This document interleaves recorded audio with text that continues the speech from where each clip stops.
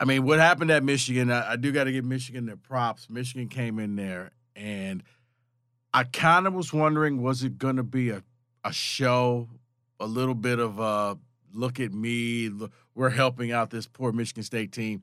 It felt genuine. I'm sitting there courtside. They were just, it was a different atmosphere. It was a different feel.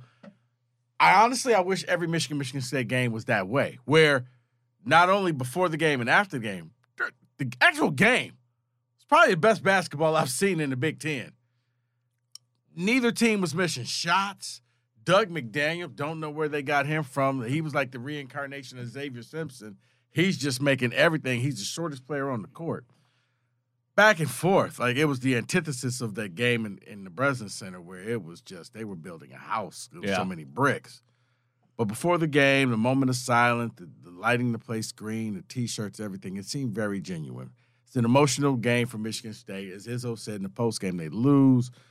And he was like, I was hoping that we would win. Final 2 minutes, I mean, the double clutch shot, three-pointer, the shot clock expiring by Kobe Buffkin. I don't think Kobe could do that again if he tried. If he was playing horse, he might as well just walk away. I'm the champion, because you can never do that shot. Yeah, I mean, they had it going all the way till the bitter end, and you got to wonder emotions, all that. I mean, I also give a lot of credit to Michigan's team on the floor. I mean, there was a few times where they could have really celebrated like they would have in the past. They didn't. So I think Juwan or Ward or somebody went there and was like, see, I think they celebrated. But that was just it. I think they celebrated.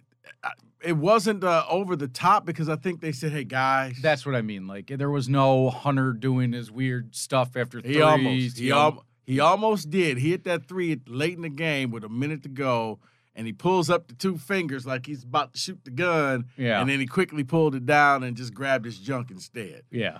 But, yeah, you could tell. But, I mean, he didn't really do much in the game, so he didn't have a lot to celebrate about. I mean, it was the guard play. It was the freshman. It was Reed, and it was McDaniel. It wasn't even Jet. They got better when Jet went out the game. And that's not a knock on Jet. No, they totally did. But that game was addition by subtraction. Jet went out the game, and hopefully he's okay. Looks like it was something with his ankle. He had to limp off. And I thought at that time, Michigan State's about to pull away. Reed comes in, and they go two bigs, and Michigan State had no answer, which is going to be problematic